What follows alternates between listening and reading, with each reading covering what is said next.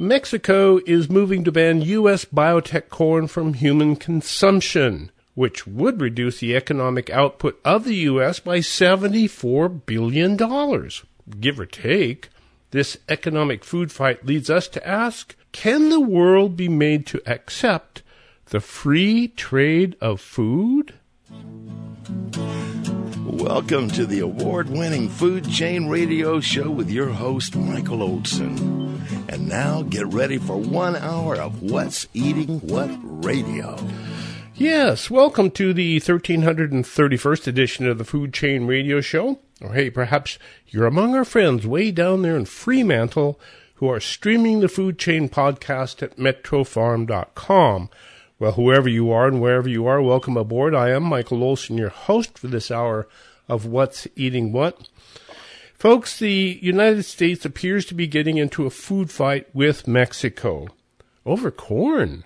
Regulators in Mexico are moving to ban genetically re-engineered corn for human consumption. This ban would protect Mexican consumers from the perceived dangers of eating U.S. biotech corn and would encourage the growth of Mexicans' domestic corn production. This ban of biotech corn sounds like a very good deal for Mexican farmers, but the biotech corn ban does not sound like a very good deal for the American farmers who have adopted fully the biotech corn production technologies. In fact, the folks at the Free Market Mercatus Center say the ban would cause the economic output of the United States to fall approximately $74 billion and lose 32,000 annual jobs would be lost. U.S. corn growers would lose about $13.61 billion over a 10-year period, and the rail industry alone would lose an additional $3.3 billion. And so when it comes to free trade of corn between the U.S. and Mexico, what appears to be a good for the goose does not look so good for the gander. This economic food fight leads us to ask, can the world be made to accept the free trade of food? Well, here to help us think up an answer, we have Christine McDaniels, who is a senior research fellow at the Mercatus Center at George Mason University, and also a fellow at the Clayton Yoder Institute of International Trade at the University of Nebraska. Christine, welcome to the Food Chain. Thank you, Michael. Great to be here. Great to be here. And here is in the Lincoln, Nebraska airport. So, ladies and gentlemen, when you hear airport noises in the background, it's a real live airport that Christine is at. And we thank you for joining us from Lincoln today. Now, Thank you so much. As I understand it, you're a libertarian free market think tanker. Is that a good description? Yeah, so Mercatus is Latin for market, and we at Mercatus like to look for market-based solutions to trade, to policy problems, and I'm an international trade economist, so for international trade, market-based solutions are always preferable. And, and Clayton Yoder, Ambassador Yoder also, who, was U.S. Secretary of Agriculture, he was also a very market-oriented, solution-focused advocate for farming solutions. Good. And with respect to market solutions, I've often thought that whenever you subsidize something, you distort its value. And once you start distorting value, you're on the road to perdition. Is that a fair thought to have? Well, yeah, right. I mean, because subsidies, it's when you're taking money from taxpayers and putting them into a particular industry, that takes money and resources away from other sectors, and you're pumping up another sector. There's really no free lunch, right? So everyone wants to live off the government, but they forget the government really lives off of all of them. Yeah. Now, with respect to world trade and the whole notion of free trade and fair trade and everything, it looks like we're just in a mess all over the world with respect to trade and to supply chains and everything else. Are you seeing the same thing, or am I just watching the wrong TV news? Well, it does. look like that. Whenever trade is in the news lately, it is unfortunately not because of new market opening, but rather because of new trade restrictions or new trade tensions. This has probably been a long time coming, but it sort of the floodgates kind of broke in 2018 during the last administration, when then President Trump, pulled us out of the Trans-Pacific Partnership, and then we renegotiated NAFTA. He also put on the tariffs on steel and aluminum imports, and that unleashed another whole floodgate of retaliatory tariffs that U.S. exporters had to face, and then, of course, China tariffs. Mm-hmm. So there has been a lot more tariffs in the past 5 years or so than I think I've ever seen in my whole career. There you go. Now, with respect to tariffs, what a tariff is a weapon against free trade, almost, correct? Well, so it's right. A tariff is a tax on imports. So let's say you import, a widget from abroad, that's $1, and if the tariff is 10%, then the importer has to pay $1.10. Mm-hmm. So it's a tax on imports, and it is often used to try to discourage U.S. importers, U.S. consumers from buying imports. In the old days, it used to be a tariff. Tariffs were a revenue raising mechanism for governments, but these days, really for the past, since the 80s, 90s, 2000s, for most countries, tariffs have been going down for a long time. The U.S. average tariff, is very low, about 2, 3, 4%. And the U.S. doesn't use tariffs as a revenue generator anymore like it did, in the early 1900s. Now, with respect to a world in which trade is really made possible, I was hoping that having you on the radio, we could talk about the World Trade Organization and as a means of conducting trade between nations, because it seems like as we are facing this issue with Mexico right now, there's always going to be somebody that's trying to get the best deal on a free trade deal. How does the World Trade Organization address disparities and disagreements? Well, so the World Trade Organization, a lot of people think of the WTO as sort of its own body. And it is. It's a building in Geneva. But it really is just a body of its members, right? So the WTO doesn't really have any power on its own. It's really it's really just there to sort of administer things around the edges that its members agreed to, in the mid-90s. But one thing they agreed to, and they sat down and agreed to the rules of the road on trade, so to speak, and then they created this dispute settlement mechanism. Kind of like the sheriff, then, right? Yeah, kind of like a sheriff.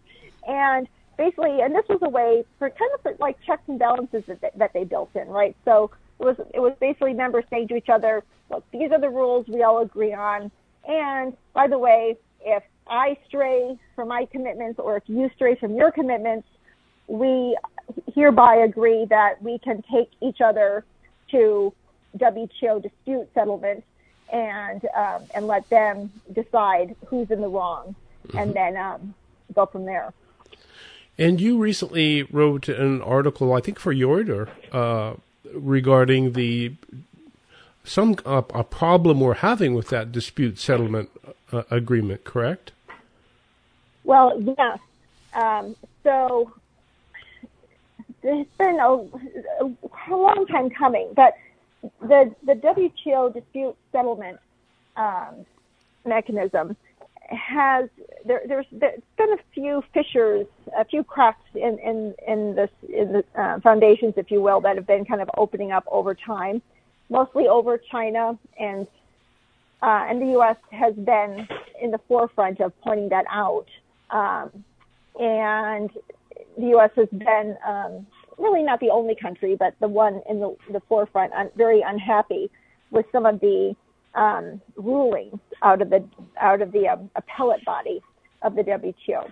So if you take a case to the WTO panel will make a ruling, but then the loser can appeal, and then the appellate body will sometimes affirm the panel's decision or overturn the panel's decision. And there have been a number of cases where the appellate body has overturned the panel's decision, and the U.S. Feels that the appellate body has gone above and beyond its mandate, has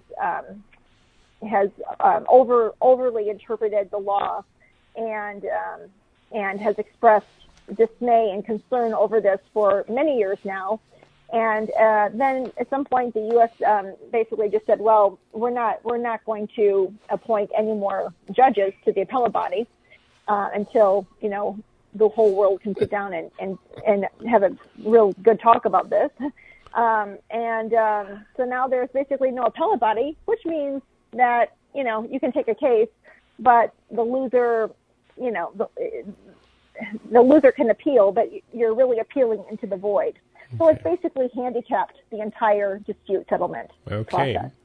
And we can certainly see how that gets messy after a very short period of time. I'd like to go through, the three, you listed three basic rules by which these member nations agree to cooperate. The first one is that you cannot treat imported goods less favorably than domestically produced goods. One example of that I can see is the labeling of beef or the not labeling of beef. So to me, that means that all beef is the same, though it may not be the same. Is that correct? Right. So under this principle of national treatment, if you will, that's exactly right. It says that countries cannot treat domestically produced goods any more favorably than it treats imported goods. And so whatever you're going to do to help out domestically produced goods, you have to offer the same things to import. And also whatever you're going to do to maybe disadvantage imported goods, you have to do for domestically produced goods, but it's usually the way around. But for food, for labeling, countries can label, but it just means that you have to apply the same labeling rules to everything. And there you go. So everybody has to be treated the same, and that's a good place to start a discussion. And so that's what we're going to pick up when we come back. And this is the Food Chain Radio program. Today we're talking about world trade and the disputes we get in with the trading of food between one nation and another. The dispute we're looking at right now is a dispute between Mexico and the United States over genetically modified corn.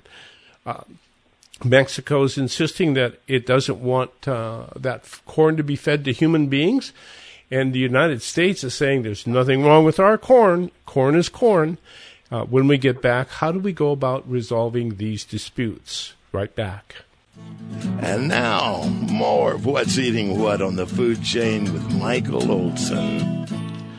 So, with respect to the agreement that we make when we, as a nation, join the World Trade Organization, is that we're going to have a pretty much of a level playing field, but that doesn't mean that it is a level playing field.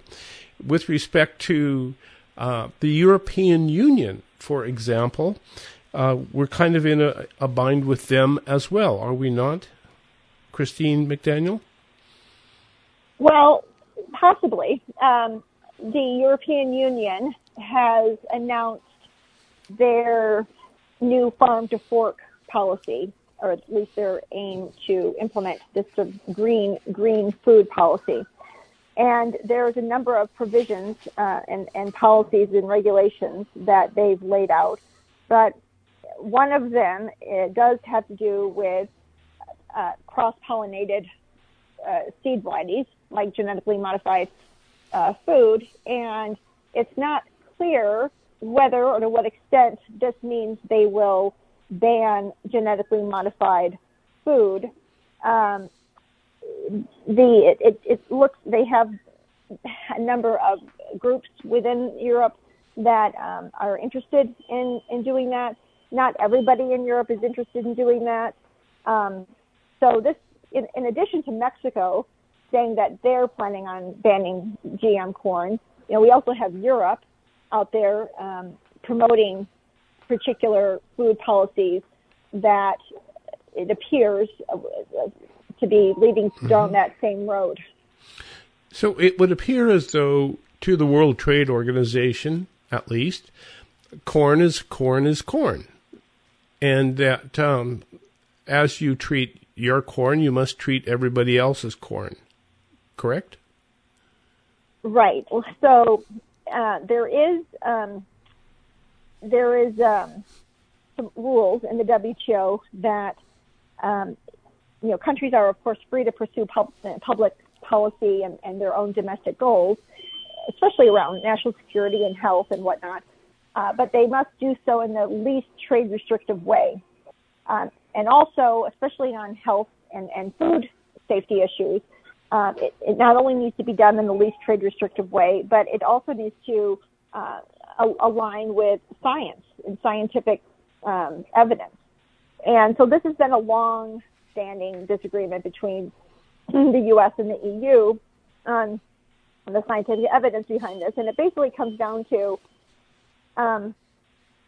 something called the precautionary principle. And it's just a term that basically says, it reflects how the EU will tend to focus on the side of caution, and if in doubt, not do it. And the U.S. will tend to focus on the side of, well, we're going to do it until it's proven we shouldn't do it. I mean, that's a very very basic way of describing it. But I mean, of course, the U.S. There's a number of scientific studies behind everything the U.S. does, but there's also, the EPA has shown that in the quantities digested, that there is no health or human health harm from GM corn, for instance, and there's no environmental harm from GM corn or other GM foods.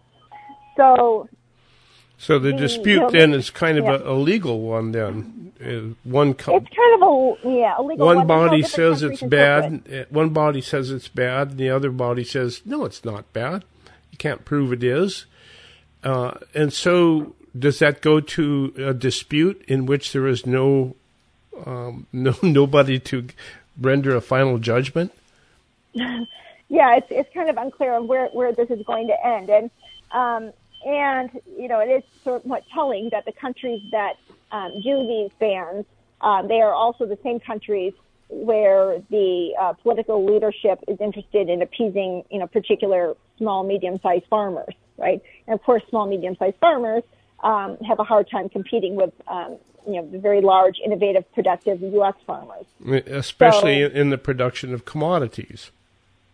Well, exactly. And so in the case of Mexico, they have a number of these small, medium-sized farmers down in particular areas of the South that, they are, most of them are nowhere near the level of yield per acre that the U.S. farmers are at. Mm-hmm. So then this seems to be a move by Mexico to perhaps restore corn production in Mexico. 20 years ago, plus a few months, I hosted a food chain radio show with the title "The Missing Maize of Mexico" with Dr. Ignacio Chapala, who pointed out that the production of the new GMO corn at the time would displace all of the traditional farmers of Mexico, and that a lot of the native races of corn were being lost because of that. And so here 20 years later, perhaps that sentiment has reached a point where the Mexican government is saying, well, we're going to fix it now. So this is a pretty interesting dispute because it really is a trade fight, isn't it, between the U.S. and Mexico over corn? It could turn into that. It's still yet to be seen how this is going to go. The actual decree, the announcement by the Mexican government was put out December 2020, and they said they plan to phase out this glyphosate herbicide and GM corn for human consumption by 2024.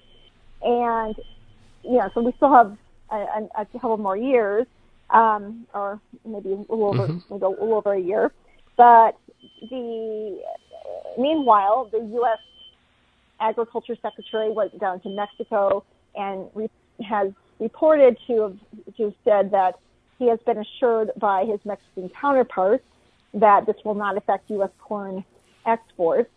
But U.S. farmers don't seem to be that convinced or that reassured, given that the Mexico's regulator has been making moves that approving and not approving particular traits that actually would affect U.S. corn exports. Okay. So it's really time that that the U.S.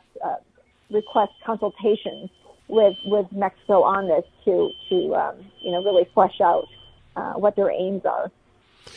Well, now for an interesting question for you. What would be a market solution for a conflict such as this Mexico-U.S. corn conflict? Is there such a thing as a market solution for this problem?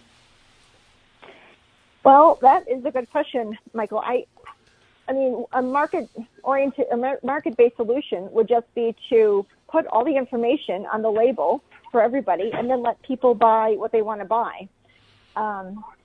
Whether it's GM corn or non-GM corn. I mean, that's the way the U.S. has been doing that for a long time now. And, that's the way the Olsen family does it. We look at the label and see what's in the label, and that's how we make our judgment.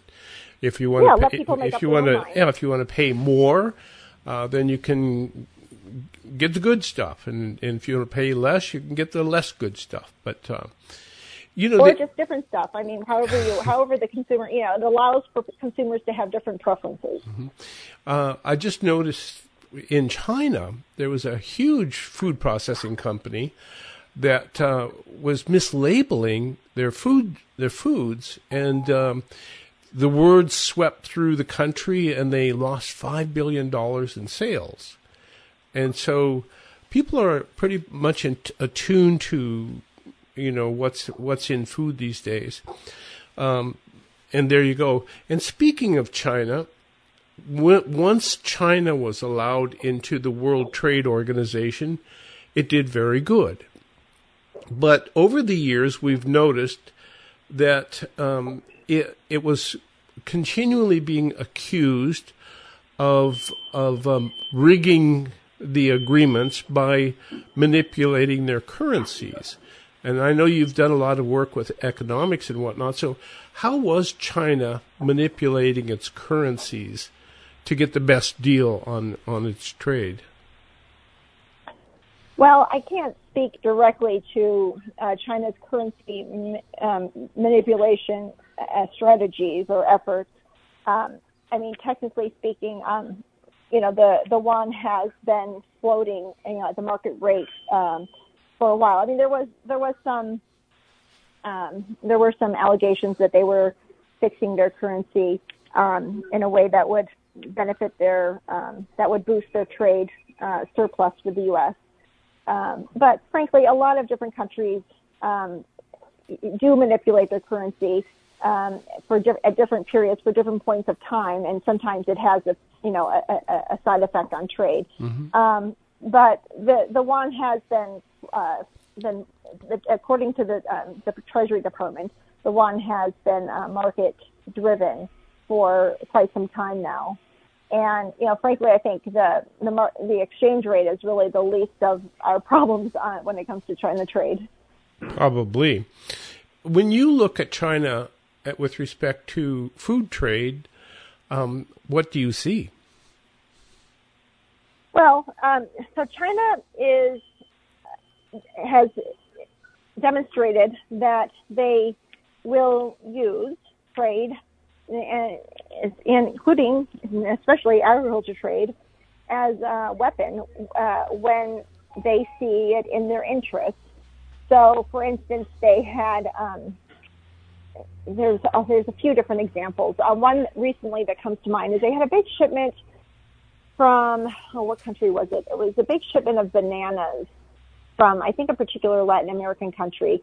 And this particular country, I guess, did not vote with China in the way that China wanted in a particular UN issue. And that just so happened that country's exports of bananas to China sat at the port for, I don't know, about 10 days to 3 weeks. And what do you think happens to bananas when they sit at a port for a couple weeks? They get very ripe. Yeah. And there you go. Yeah. And I think Australia had a recent instance when COVID, when countries were requesting for the World Health Organization to do a thorough, complete, and independent investigation of the origins of COVID. Australia actually led that request. That offended China, and because they felt that it was, a direct offense to them. And it just so happened that Australia had a big shipment of lobsters, the fresh lobsters that they were shipping to China, and that sat at the dock for a time that really threatened an expiry on those lobsters. So, in fact, it was a very hot. Yeah, I think it was a kind of a gruesome situation. Mm-hmm. So China has demonstrated that they will hold up your agriculture shipments to them at the port if they are unhappy with some of your foreign policy or other actions. Well, that's a lot different than one country trying to get the best deal for something over another country, or for example, the U.S. trying to sell Mexico genetically modified corn. That's an issue. But what we're talking about then is a political issue. How on earth would the World Trade Organization resolve political issues like that? Well, then, in the Australia lobster case, for instance, of course, Australia could file a WTO case. And, those cases can take a long time, sometimes years. And if and presumably the WTO would, if there was no other real reason for China to have done it, and they could prove that, then let's say, the WTO ruled in Australia's favor, well, then great. Maybe China owes Australia, some back pay or something. But by then it's too late, right? Right. Because by then you've got, a few years now of Australia not being able to take advantage of the market access provisions that both countries had agreed to years ago. So it's really the political issues that probably are the most difficult issues to resolve by a member organization, because when the members are at each other's throats, politically, it's going to be really difficult to get them to agree on anything then. Exactly. Good. Okay. China's a very fascinating place, of course, because it's trying to figure out how to be a free market player with a very controlled economy. And there you go. So with respect to our relationship with the European Union, we have what appears to be a dispute there that's roughly similar to the dispute we're having with Mexico, whereas we want to sell them our food that is grown one particular way, and for health reasons or for food sovereignty reasons, for all kinds of reasons, they don't want to become reliant on those kinds of food. So that is the dispute on the table in many different cases around the world, and that the World Trade Organization is responsible for straightening out, fixing. And is that what you do? Do you advise, like the World Trade Organization or governments? Christine McDaniel, do you tell them how you can approach these things with a fair market or an open market solutions? No, I don't directly advise the international institutions on this. What we do at Mercatus is we work with policymakers in the executive branch and Congress to inform them, educate them, present our research on market-oriented solutions to trade policy issues and other economic policy issues. And sometimes, of course, people from those other organizations will read our material and call us up and say, hey, what did you mean about this? And we talk, but that's purely voluntary. Yeah. So your job is to start the conversation, which we will do when we get back from this quick break. Folks, this is the Food Chain Radio program. We have Christine McDaniel, and we're talking trade from the Lincoln, Nebraska airport. Do stay tuned. So much to say, so little time to say it on the Food Chain with Michael Olson. Well, we are back with Christine McDaniels. She is a senior fellow. What is the fellow, Christine? Just a name for member of the research faculty. Okay, good. And you're a fellow with both the Mercatus Center at George Mason University and also the Clayton Yoder Institute of International Trade at the University of Nebraska. And you are in Lincoln, Nebraska right now, sitting in the airport talking to the Food Chain Radio program, for which we are most grateful. Because as we look around our world right now, things seem to be a mess and getting worse. Because we have trade disputes like the one that we're facing between the United States and Mexico and the United States and the European Union. We're also at war with in a nation that is the breadbasket of the world. So how do you see that war in Ukraine changing things, changing how we do things? Christine? Well, a lot of these are still very much open-ended. But yes, as you mentioned, Michael, in many ways, Eastern Europe is the breadbasket for that region of the world. And with that area, that region of the world being under conflict, and Russia threatening and sometimes blocking or not allowing shipments to move through the usual container shipment routes, that leads to disruption in agriculture trade, and that ends up leading to greater uncertainty and hence higher prices especially for these agricultural commodities. So if you're a farmer, and selling these commodities, that's good news for you, right? Because you have now higher prices. But for these countries that where these shipments were destined for, definitely bad news for them. They're not only not getting what they thought they were getting on time, but they're having to pay higher prices for it. And just for the whole rest of the world, paying higher prices for agricultural commodities. So it's also inflationary. But and for agriculture, it's one of those, especially the commodities. Farmers don't like too much uncertainty, right? They're planning now for the next couple of years. I mean, your listeners know this way better than I do. So all this uncertainty can be, very unsettling. Mm-hmm. You write about the vulnerability of American agriculture simply by virtue of the fact that we export much more than we import. And so our ability to wheel and deal is kind of limited by the fact that we're such great exporters with respect to our food. Yes, the U.S. is a major agricultural exporter. I mean, we have,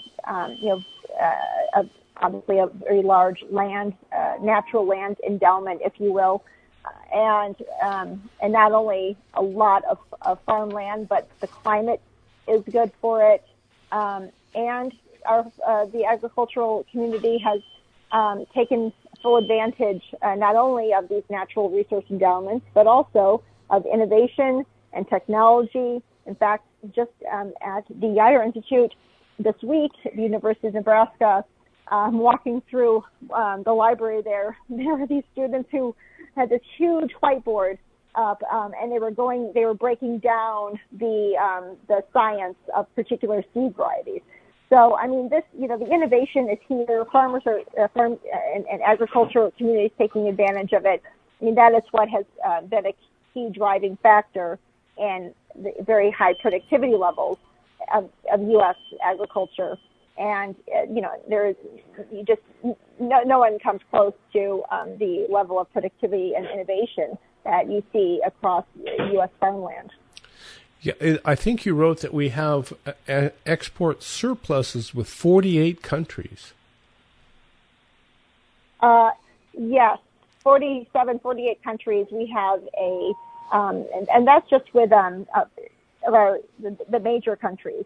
But yeah, we have a ag surplus, and that really puts the U.S. agricultural community at great risk, because if something were to happen in a trade dispute or trade disruption, and another country wanted to retaliate against the United States, our agriculture exports to these 47 countries alone wouldn't even, they could retaliate against us in terms of just on agriculture exports, and there was very little we could do in response.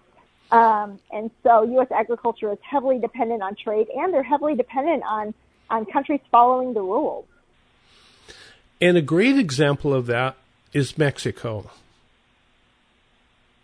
Exactly. Those U.S., Mexican, Canadian negotiators fought tirelessly for the agreement they got. U.S. negotiators, in particular, fought tirelessly.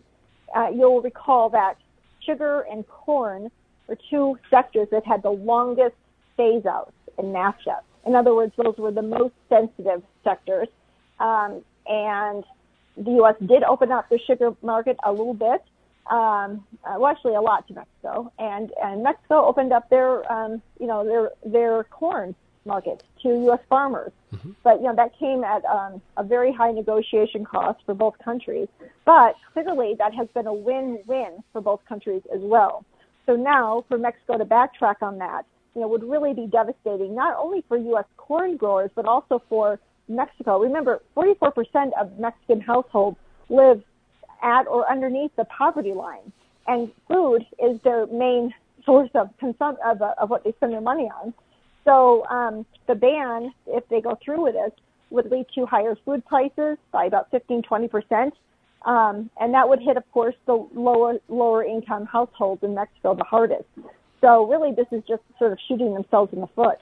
And it would really hit our farmers even harder. You said that, I think you wrote that all told, we would lose somewhere in the neighborhood of $74 billion in business.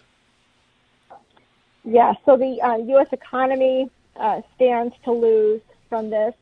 And then also of course, the U.S. industry alone would stand to lose from the ban in the billions of dollars. So for the U.S.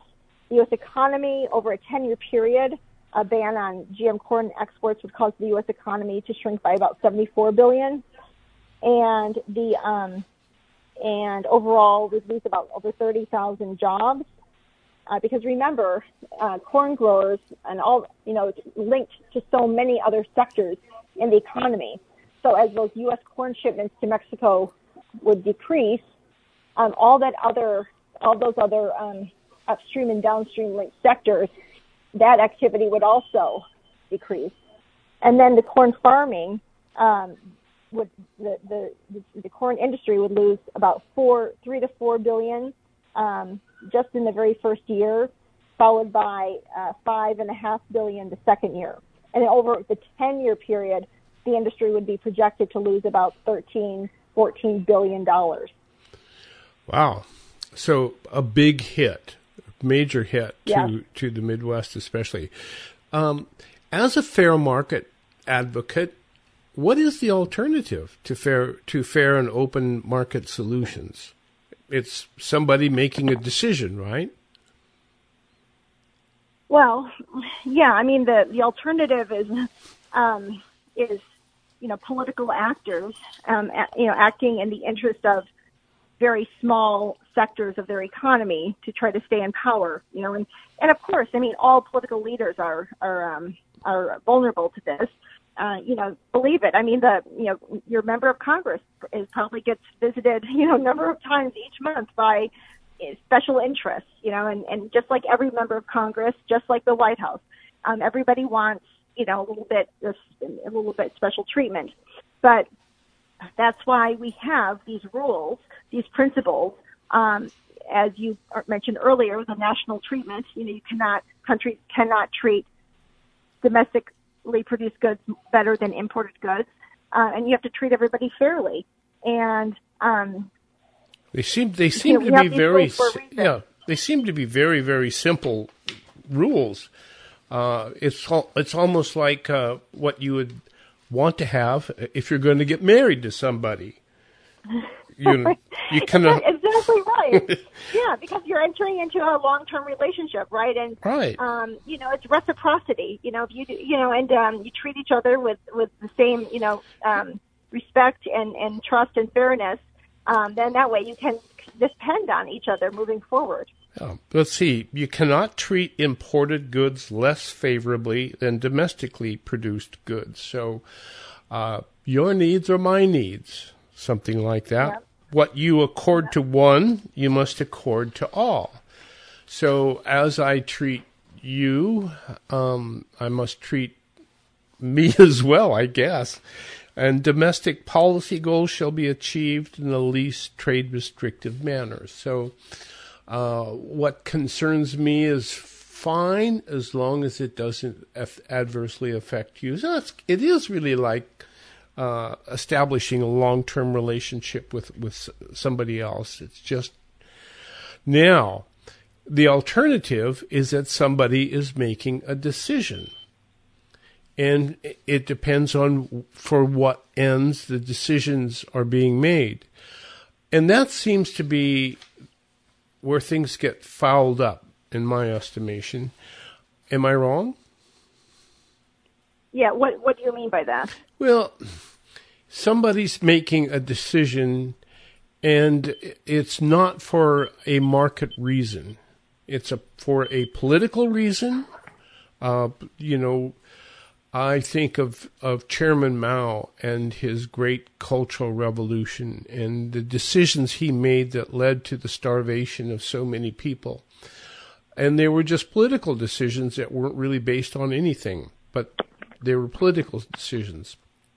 And it seems like had he been focusing on market solutions like you advocate, maybe they wouldn't have had so many people starve to death.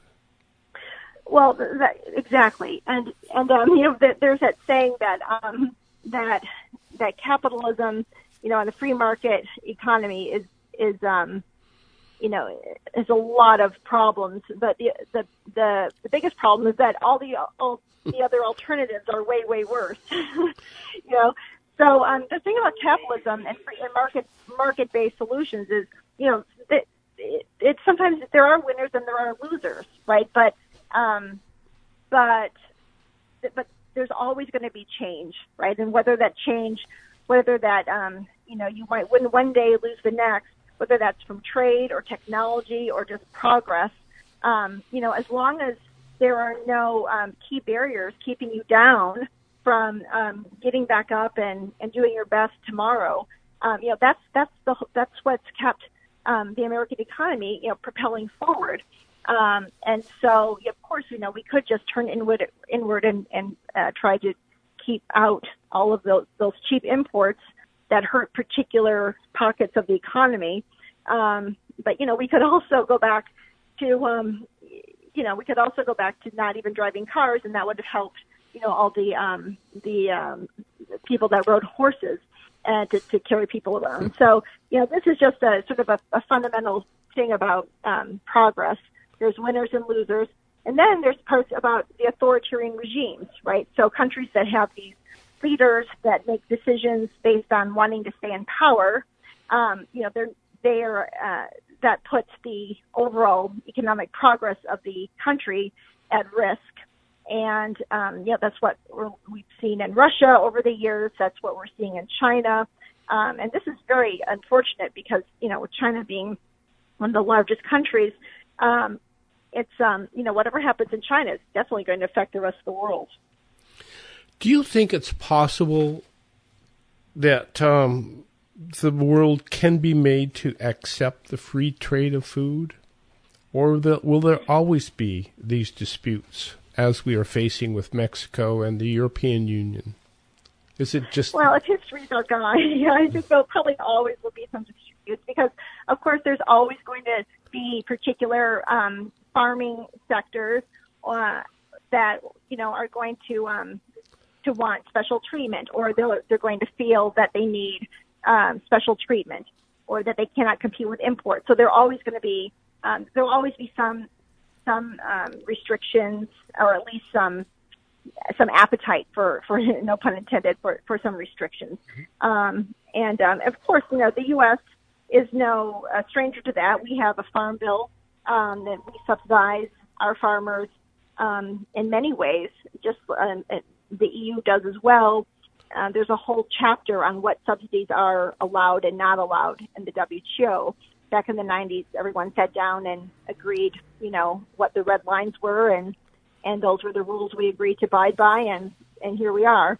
But of course, there's always going to be some pressure from particular interest groups to do more than what we agreed to. Well, Christine McDaniel, thank you so much for joining us from the Mercatus Center at George Mason University and Clayton Yoder Institute at the University of Nebraska. And thank you all for tuning in today. Remember Michael Olson's second law of the food chain. The farther we go from the source of our food, the less control we have over our food. Thank you, Christine. Really appreciate it. Thank you, Michael. You've been listening to the award-winning Food Chain Radio Show with Michael Olson. And if your friends missed the show, tell them to log on the Food Chain page at metrofarm.com for a listen.